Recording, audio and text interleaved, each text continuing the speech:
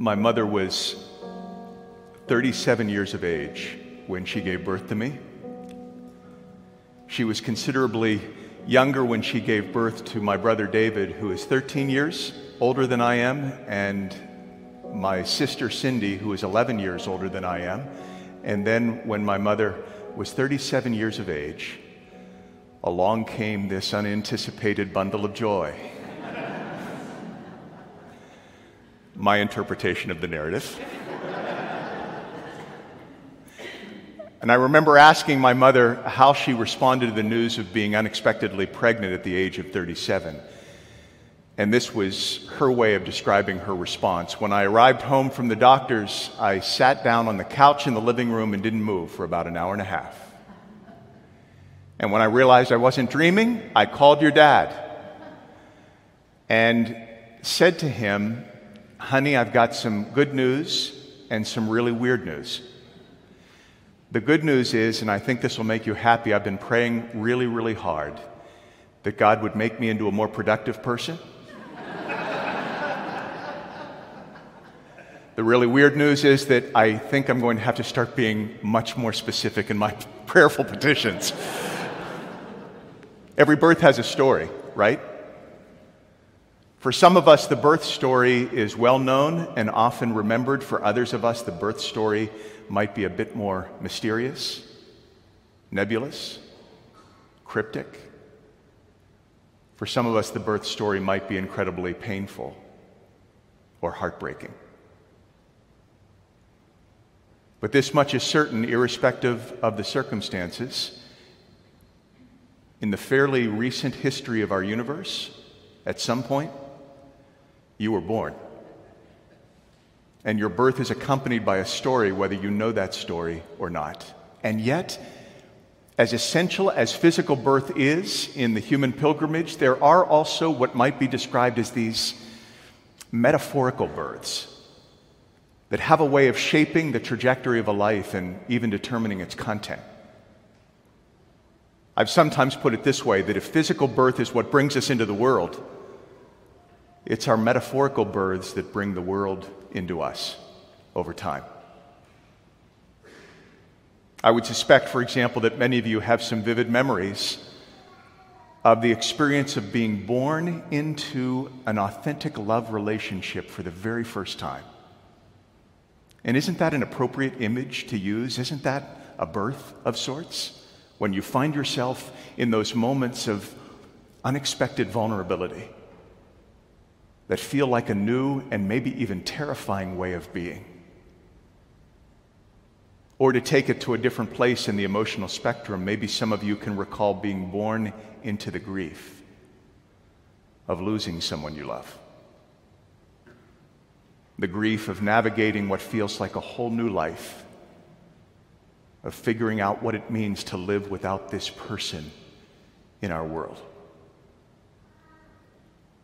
Maybe you've been born into a new career, a new vocational direction. Maybe you've been born into a season of healing and restoration after a long period of pain and suffering and anguish. Maybe you've been born into what I like to call an aha moment.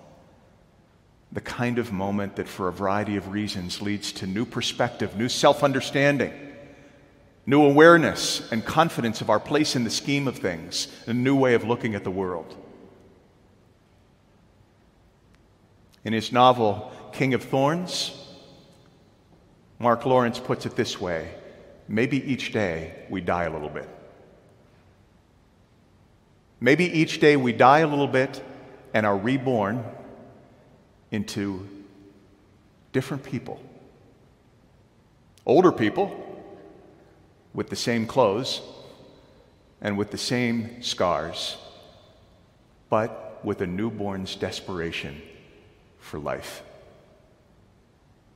Maybe we die a little every day and are reborn that way. I'll say it again. If physical birth is what brings us into the world, it's often the metaphorical birth that brings the world into us over the unfolding of time. Jesus must have had the image of birth and rebirth on his mind in the scripture that we heard moments ago from John's Gospel? He must. He must have had these images on his mind. A theologically educated leader by the name of Nicodemus comes to visit Jesus, and it's an interesting detail that the name Nicodemus in the Greek language means the victory of the people.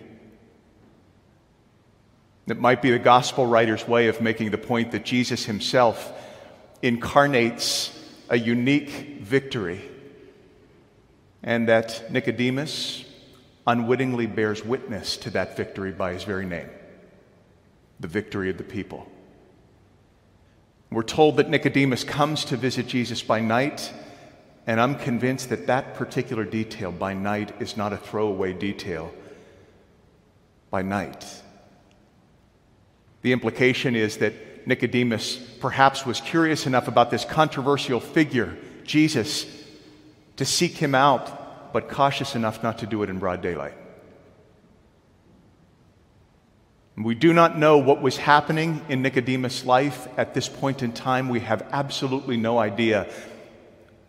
But enough must have been going on to inspire this nighttime visit to Jesus, and enough must have been going on to inspire Nicodemus to offer what I interpret as a vulnerable acknowledgement of Jesus' uniqueness. Rabbi, we know that you're a teacher who has come from God. It's an expression of faith. We know you're a teacher who has come from God. Why?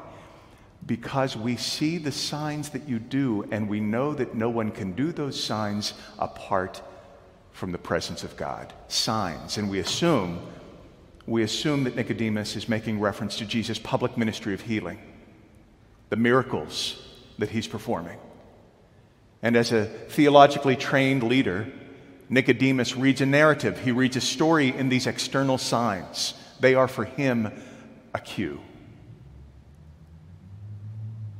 But as Jesus so frequently does, he shifts the conversation immediately and without segue from the external signs to internal transformation, as though the external signs, as impressive as they are not ultimately as important to Jesus as how people are processing the reality of what God is doing. And Jesus says this, "Truly I tell you, no one sees the kingdom of God without being born from above, or born anew, or as it's frequently translated, no one sees the kingdom of God without being born again." Born again. To be honest with you, even as I speak those words, I am painfully reminded of how frequently the church and the Christian subculture has co-opted, weaponized, and politicized the theological concept of being born again, so that it becomes often little more than an artificial line of demarcation, or even worse, a framework for a spiritual hierarchy. And often the conversation goes like this. I suspect that you're going to understand what I'm describing, but often the conversation goes like this. Somebody in the conversation says, "I'm a Christian," and then someone else in the group either says or thinks something like this. "Yeah, but are you a regular Christian, or are you one of those born-again Christians?" As though the theological concept of rebirth has become yet another means by which to categorize and compartmentalize the human community. And the end result of that kind of thinking, in my experience, is twofold. First, it deepens the distortion of the world's understanding of what the church is all about. And second, it makes people inside the church reluctant even to talk about the possibility of authentic transformation and rebirth because of how the language has so frequently been manipulated and exploited. You will never get me to believe, friends, you will never get me to believe that manipulation and exploitation is what Jesus had in mind in his interaction with Nicodemus. You will never get me to believe that. I don't believe that in introducing the concept of spiritual rebirth that Jesus was attempting to create a line of demarcation or a spiritual hierarchy.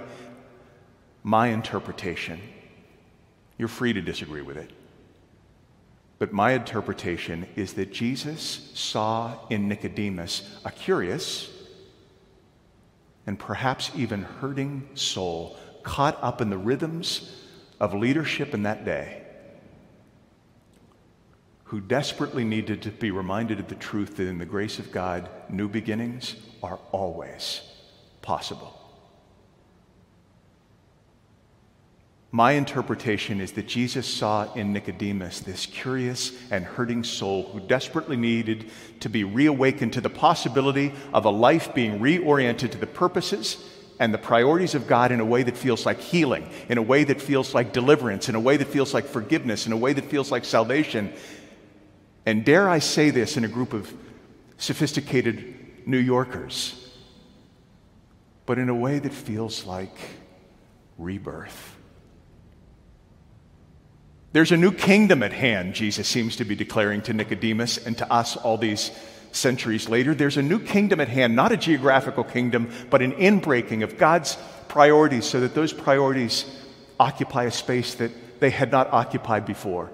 And in this new kingdom, where the politics always reflect the heart of God and no other heart, there is an opportunity, a beautiful opportunity to be born into the abundant life that we have been created to live. I wonder, have any of you over the course of your pilgrimage ever experienced a desperation for that kind of rebirth?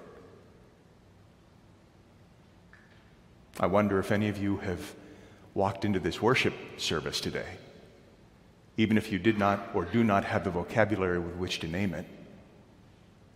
I wonder if any of you are here today experiencing that kind of desperation. What could that look like? As sophisticated religious people in 2023, what does the mystery and the mess of rebirth really look like? What could it mean?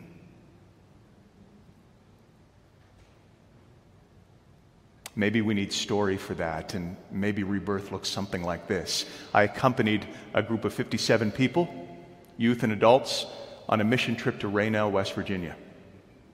And one afternoon, I drove the church van from our work site to a nearby convenience store for the purpose of picking up water and snacks. And by the way, on the side of the church van was printed the name of the church, the vision statement, and then the United Methodist logo, the cross and the flame.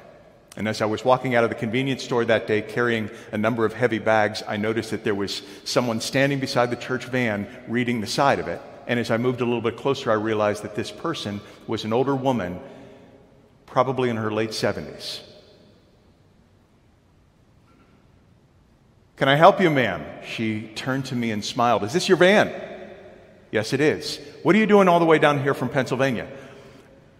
"We're on a mission trip from our church. We're here to help people repair their houses and their churches after some of the recent storms that have come through this area." "Why in the world are you doing that?" And I decided in a split second to go for some lofty spirituality. Well, we're doing that because we think that it's really important to put the love of Jesus into action by helping people any way we can. So that's what we're trying to do. And I have to be brutally confessional with you. I was really pleased with how I handled the moment, and I was ready to bring it to closure. I'd been polite. I had been courteous. I'd put in a good word for Jesus. I was ready to get into the van and move along, and that's kind of what clergy are prone to do. Look, we've done well here, so let's move on to the next thing. She had a different kind of timetable, and she indicated that different timetable to me by saying this: "You know, I used to go to Sunday school when I was a girl." The bags went down. This woman's name was Bernice, and over the next few moments, she honored me, and that's the truth. That's She honored me by sharing with me with great vulnerability a portion of her story. And suffice it to say, I won't go into the details, but suffice it to say that she had accumulated over the years of her life more than her fair share of guilt and shame and painful memories. Astonishing. She did confess to me that, to give you some context, that in that conversation she was not sure if her adult children were alive or dead. 2 of them. Haven't seen them for 20 years, she said. Have no way of reaching out to them. I want to, I long to. But my son and daughter saw their mom at her worst. They left town as soon as they could, and they're not coming back. And I can't blame them for not coming back. I guess, she said, there's no way of ever outrunning the past. She looked at the side of the van, looked back at me, and said, you know, I have a friend who goes to one of those holy roller churches. You know, one of those churches where people stand and dance and speak in funny languages. She gave me a Bible about a month ago, told me to start reading the Gospel of John and finding out about Jesus. So I've been trying to do that. And last night, she said, you'll get a kick out of this, but there was some woman on the television preaching about Jesus. I fell asleep to it on the couch, but she was preaching all about Jesus and how he wants a relationship with us and how he wants us to live this new life. And then I'm out walking this afternoon, and I see this, she said, stupid church van. Makes me think that maybe, I don't know, is it weird? Maybe Jesus is trying to tell me something. It was at that point that something happened that I was not anticipating. She said, hey, preacher, do you think there would be a way that you could say a prayer for me? I said, yeah, it's the kind of thing I do. Sure, I'd be glad to say a prayer with you. And so I took her hands there in the parking lot and I started to pray. God, thank you for Bernice. Thank you. She interrupted me. No, hey, preacher, if we're going to pray, we're going to do it right. And at that point, this 78-year-old woman slowly, carefully dropped to her knees beside the church van in that parking lot, placing her hands on the side of the van to steady herself. That was interesting, but the worst part was that she looked over her shoulder at me as though she expected me to do the same thing. And I don't know about you, but I like my religion dignified, expedient. I'm not given to prayerful acrobatics in public parking lots.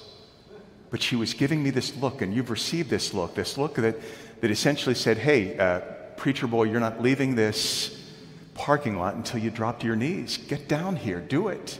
And so I did it, and I'll be honest, it was easily the most embarrassing, awkward thing that I've ever done in my life, if you could have seen me that day. But there I was, kneeling beside Bernice with my hands, and I was trembling. It was so awkward, and I didn't know what I was doing. And I said to her, can I pray now? Is it okay to pray now? Can I pray now?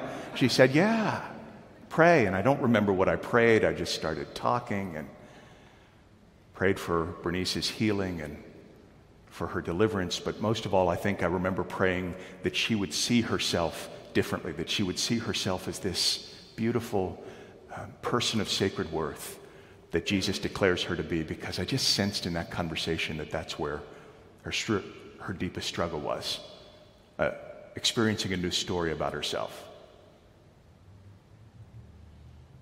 Prayer finished, and we pulled ourselves back to our feet, and that took some time, but she picked up this little stone, I remember, from the parking lot, dusted it off, and held out her hand to show it to me. Preacher, she said, I'm going to tell you something. You might not believe me, but I'm telling you the truth. I'm going to choose to believe that something good and important happened in that praying we just did. I'm going to choose to believe that. I'm not going to be cynical about it because I'm tired of being cynical. I'm going to choose to believe that something good and important just happened in the praying that we did. And I'm going to start carrying this little stone in my pocket for the rest of my life. And on those days, and she said there are many of these when I'm tempted to reach back for the life that I'm trying to leave behind,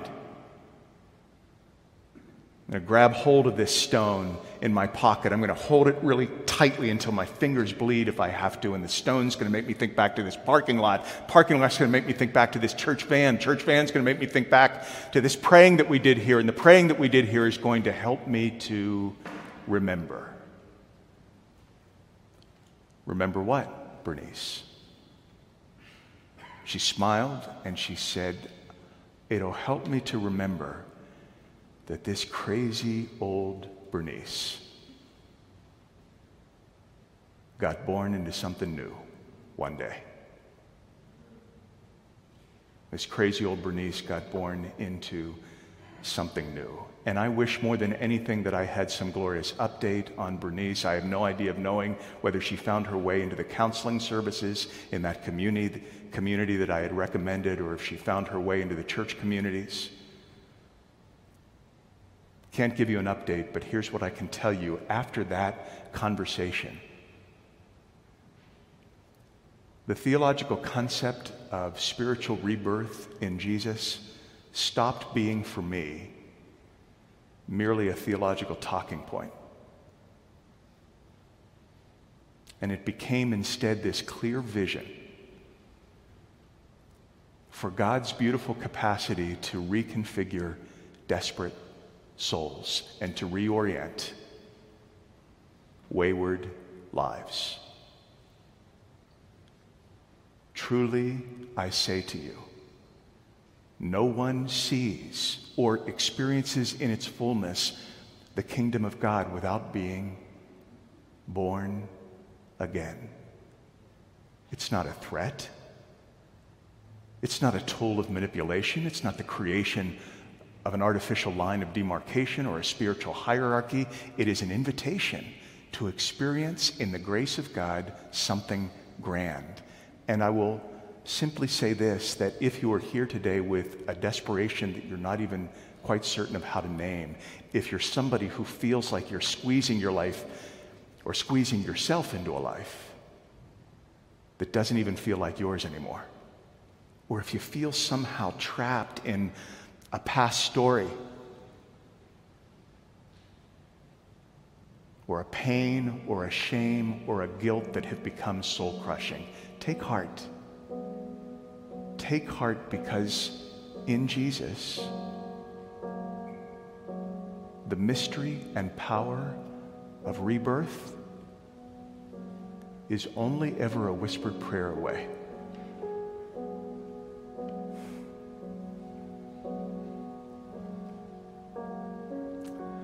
Amen.